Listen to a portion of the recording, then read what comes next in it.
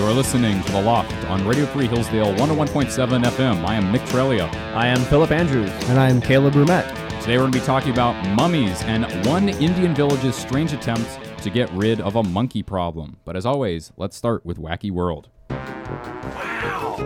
I don't believe it. Well, there's something you don't see every day. So we got a headline here. Italian man denied Swiss citizenship for not knowing bears and wolves shared enclosure at zoo. Seems legitimate. Oh, yes. An Italian man was denied Swiss citizenship because he failed to answer correctly several questions on an integration test.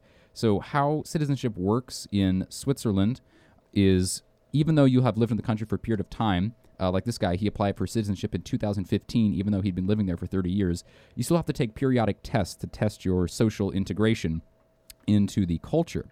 So several questions that he was given, he got wrong. He didn't know that bears and wolves shared an enclosure at his local zoo. He also got a single word wrong in the Swiss national anthem, and he showed minor deficiencies in understanding local geography. It's completely unforgivable. Yeah, given my understanding of local Michigan geography, it may remind me not to ever apply for Swiss citizenship. Are you even American, Phil? No. Well, a federal court in Switzerland took his side and ruled that the man had been unfairly denied because some of the questions were too specific. So unlike in the U.S., being born in Switzerland does not actually guarantee you citizenship. Interesting. And in the U.K., they ran a test on an Egyptian mummy. It was the priest Nessie Manun. He died 3,000 years ago. They opened up the casket, or the coffin, sarcophagus, whatever it's called, and they 3D scanned his throat and his larynx position, and they took some tests, ran it through a computer algorithm, and they actually were able to replicate the sound of his voice. Yes. And I think it's kind of disappointing. We're going to play the audio, and you guys can be the judge. I can't wait. So that's all they got. You ever played Minecraft? You know, the villagers? Yes. Sounds exactly like them. Yes. Millions of dollars. It's almost a dying noise, too, which is the ironic part. I wonder why. All right, Phil, what have you got? Well, moving on. Next headline is Japanese billionaire seeks, quote, life partner for moon voyage. So the mission's planned for 2023. It's going to be the first lunar journey by humans since 1972. And in an online appeal, Mr. Mazawa from Japan says he wants to share the experience with a, quote, special woman. He founded a Japanese online clothing retailer, Zozo Inc., and he's made close to $3 billion from that, which a lot of he spends on his avid art collection. I think he bought a painting for like $100 million recently. The entrepreneur recently split up from his 27-year-old actress girlfriend, and he's asking women to apply for a planned matchmaking event on his website. And he says this about it. He says, quote, as feelings of loneliness and emptiness slowly begin to surge upon me, there's one thing that I think about, continuing to love one woman. It's called Creepo City right there. Yeah. Wait, how old was this guy? He's 44. Oh, geez. Yeah. So it's through SpaceX. So he's buds with Elon Musk, actually. And Elon Musk said that he puts his money where his mouth is. So, there is that. But he also says, quote, I want to find a life partner, adding, with that future partner of mine, I want to shout our love and world peace from outer space. So bold aspirations and lofty ideals there from him. Might be kind of difficult without any air. Yep, it's pretty tough. And on the application, the conditions say that the woman must be single, over the age of 20, always positive, and have an interest in going to space. I suppose that would be good. I would hope so. That's what I've got on my Tinder profile. Yeah, that's it. Well, Caleb, what do you have for us today? So, This should be good. villagers in India dress up as bears to scare off more than 2,000 monkeys. Yes. Okay, so just a little bit of background here to set the scene. In some parts of India, there's this exploding monkey population due to a large lack of funding around controlling the population of monkeys. And in a lot of the villages, the monkeys end up attacking people, with like 150 cases of monkey attacks being reported recently. And they especially target children. Villagers claimed it would cost 600 Indian rupees, that's $8.41, per monkey, to catch and remove the animals. So naturally, instead of monkeying around with those steep prices, villagers in, and I'm going to butcher this, Sikandarpur decided to pool their funds and buy 3 bear costumes for $23.82 each. That's 1,700 rupees for those of you out there who are keeping track. And they would wander around while dressed in these suits in the village to scare the monkeys. But tell me, Caleb, did it work? Surprisingly, it actually led to a drastic decrease in monkey attacks. And if you look at the costumes, they look almost tribal, and I think I might have been scared if I saw them too, but probably only barely. Ooh. We've reached a new low. All right. So this is not the first time that a tactic similar to this has been used in India to scare monkeys. Apparently monkeys are a big problem. Last year, a farmer painted his dog to look like a tiger to keep monkeys from stealing his crops. Props to the guy who convinced the other villagers to do this. I know, right? So actually, it was one of the villagers' relatives who suggested the idea, and I wouldn't be surprised if he did it on a bet or something. It's pretty good. All right, so next up is a question that I'm sure the monkeys would care about, and that is, where do trees get their mass? Some people think I'm too intellectual, but I think it's a fabulous way to spend your spare time. You're listening to The Loft on Radio Free Hillsdale 101.7 FM. So have you ever wondered how trees get so heavy over time? Yeah, last I checked, trees don't actually eat anything. Like, you don't just see them sitting around outside munching on Doritos, which is not a sponsor, by the way. Okay, thank you. And I think most people would say that trees get their weight from the soil. That seems pretty intuitive.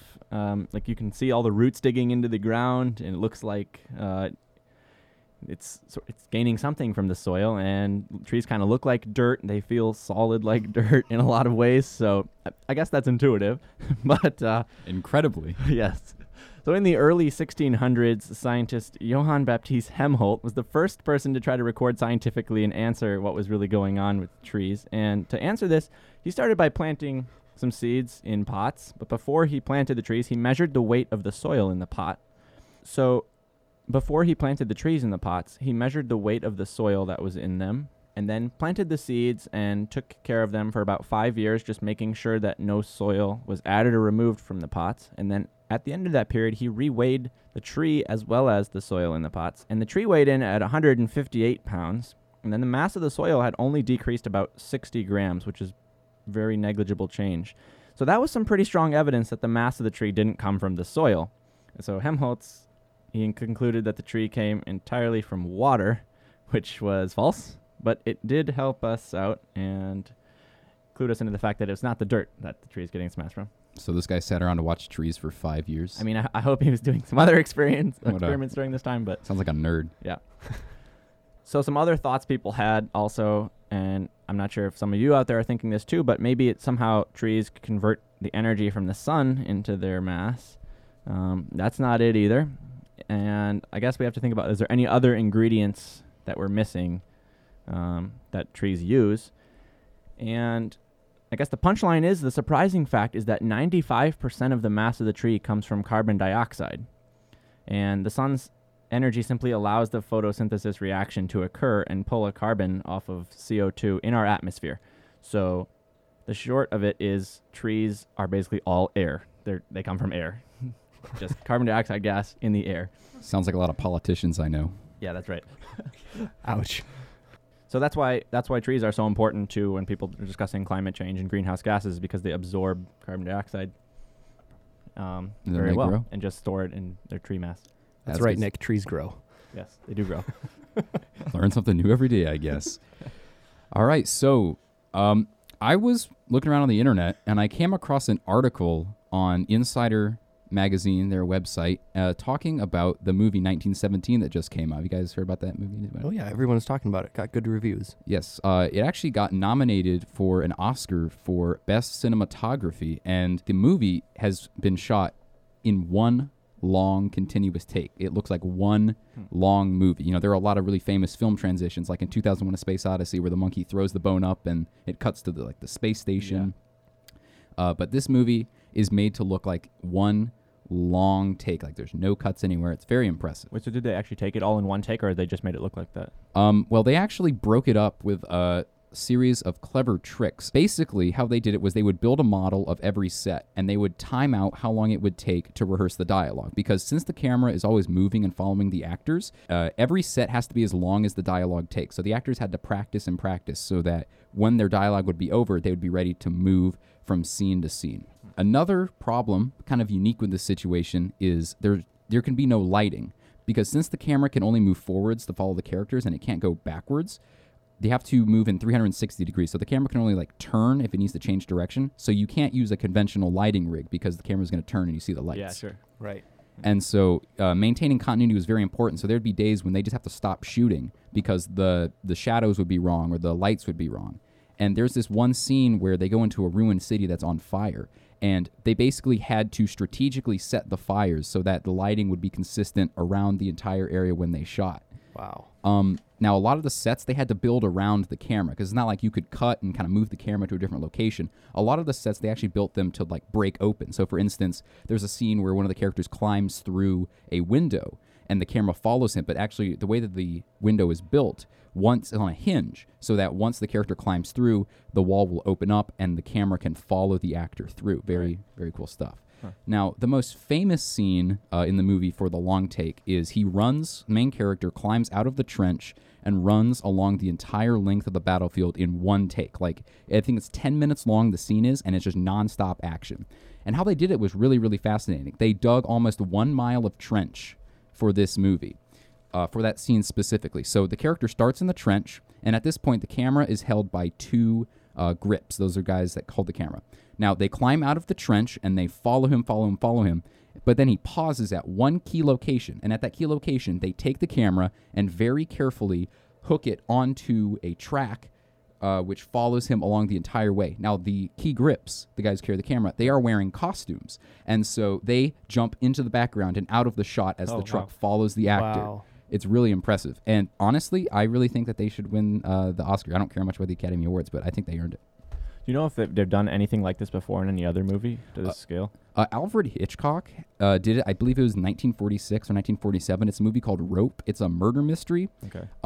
But the thing with that movie is that it's in one location entirely. It's set in like an apartment building. Right, so that's convenient. Right. And so what makes 1917 so unique is that no location is reused at all, and the camera is in constant motion. So that's a great feat. Yeah, it's pretty impressive. Also, I quick looked up the runtime here, and it's 2 hours long. So that's just normal runtime. It's ridiculous what they did.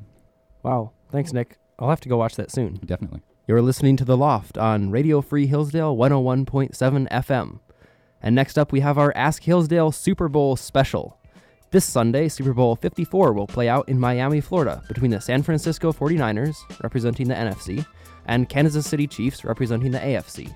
So, of course, this week on Ask Hillsdale, we decided to pound the pavement and test the football knowledge of the students on campus. Here's what we got. Sporting event coming up this Sunday. Do you know what it is? The Super Bowl? That's correct. Do you know what number Super Bowl it is? No. It's Super Bowl 54. Can you spell that in Roman numerals? Yes. Just 54. Okay. Just LIV. Yes. So there's kind of a big sporting event coming up this week. Do you know what it is? Gymnastics. What is it? Gymnastics. So it's just Super Bowl. Super Bowl. Stupid. It's the Super Bowl. So it's kind of a big sporting event coming on this Sunday. Do you know what it is? It's the football. It's the football. It's the Super Bowl. That's right. Do you know what year the first Super Bowl was played? It was like 1912. It was 1967. You were very close. So what two teams are playing in the Super Bowl this year? The Chiefs and the 49ers. That is correct. Do you know who played last year? The Patriots and the... Crap. What two teams are playing in the Super Bowl? I have no idea. And does it actually even matter because football is dumb? Do you know which two teams are playing in the Super Bowl this year? No. I don't. Sorry. Thank you. I'll probably watch it though. How many teams are there in the NFL? Are there like 48, 50? Like, They're at 32. What is it called when on a punt or a kickoff, the ball goes through the back of the end zone? A touchback. That is correct. What is it called when the defense catches a pass thrown by the offense? An interception. That is correct. What is it called when the defense crosses the line of scrimmage before the play starts? Hike. No, it's I don't know. It's an offsides penalty. So there you have it. Thank you to everyone who participated. And keep a lookout for us. We might be asking you questions sometime soon. My favorite one was when he was like, it's called hike. Yes. Also, apparently gymnastics are happening this week. I did not know that. I don't think anybody did. You're listening to The Loft on Radio Free Hillsdale 101.7 FM. At this point, we'd like to bring in our producer, Rachel Kookaji, who is going to introduce our game for the week. Thank you, Phil. I'm returning with the initials quiz. This week, Michigan edition. Just a quick review. The initials of a particular famous individual will be given, followed by a series of clues. As soon as one of the contestants thinks they know the answer, they will call their own name, which will act as their buzzer, giving them the time to guess. If they get the answer right, they win the round. If they are wrong, they are out for the remainder of that round. All right, for the initials quiz Michigan edition, round 1. KB. This person from Huntington Woods, Michigan, says they were a vegan in high school, but had to give that up because of their love for cheese. This person was voted PETA's World's Sexiest Vegetarian for 2006. I think it's pronounced PETA, not PETA, isn't it? I don't know what it stands for, so I just went with it. People eating tasty animals is what it stands for. That's right. Really? No. Have you never heard that before? No. What? Do you know what PETA is? No. It's like a vegetarian group or something. Well, I kind of guessed that. Like an Animal Judging rights by- activism group. Judging by what they gave her. All right, you ready for clue number 3? Despite that, this person has dessert after every single meal, even breakfast. No clue? I'll give you clue number 4.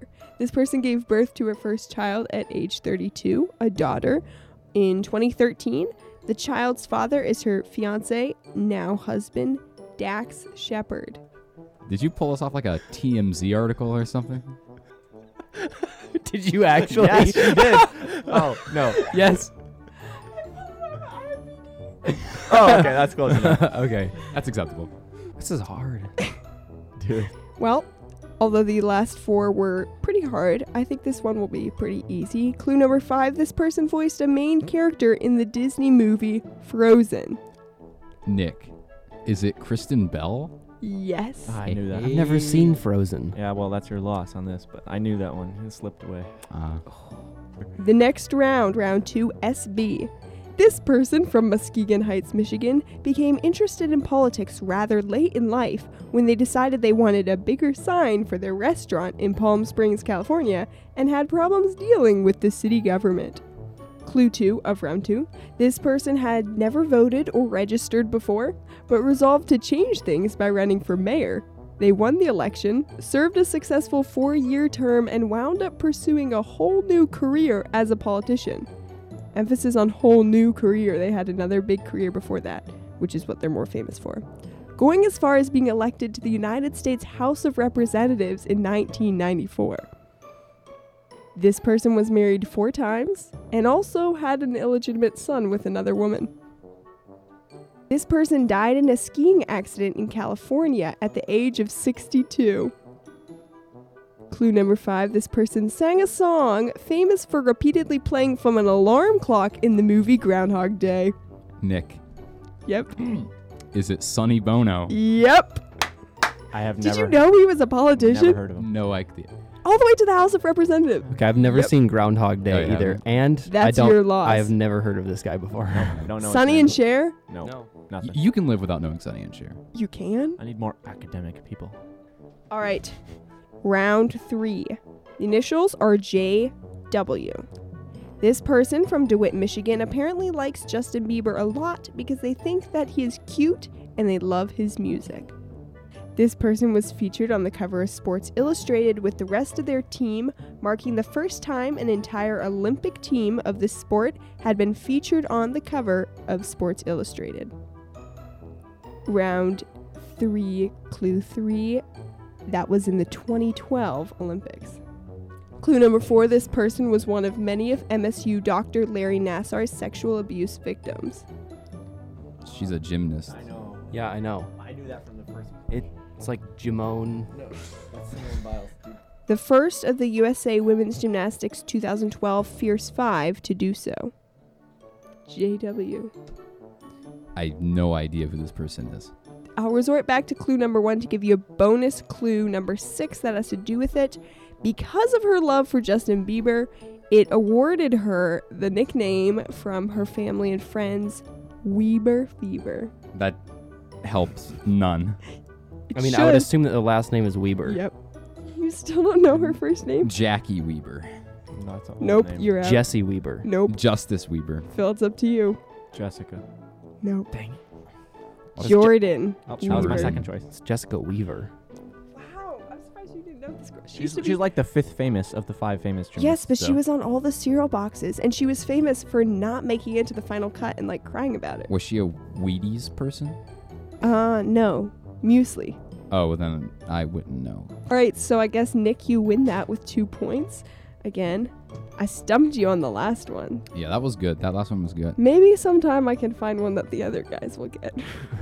No, we're just dumb. Thank you for listening to The Loft on Radio Free Hillsdale 101.7 FM. We have new episodes out each Friday. Next week, we'll have a special guest in studio, President of Hillsdale College, Dr. Larry Arnn. See you then.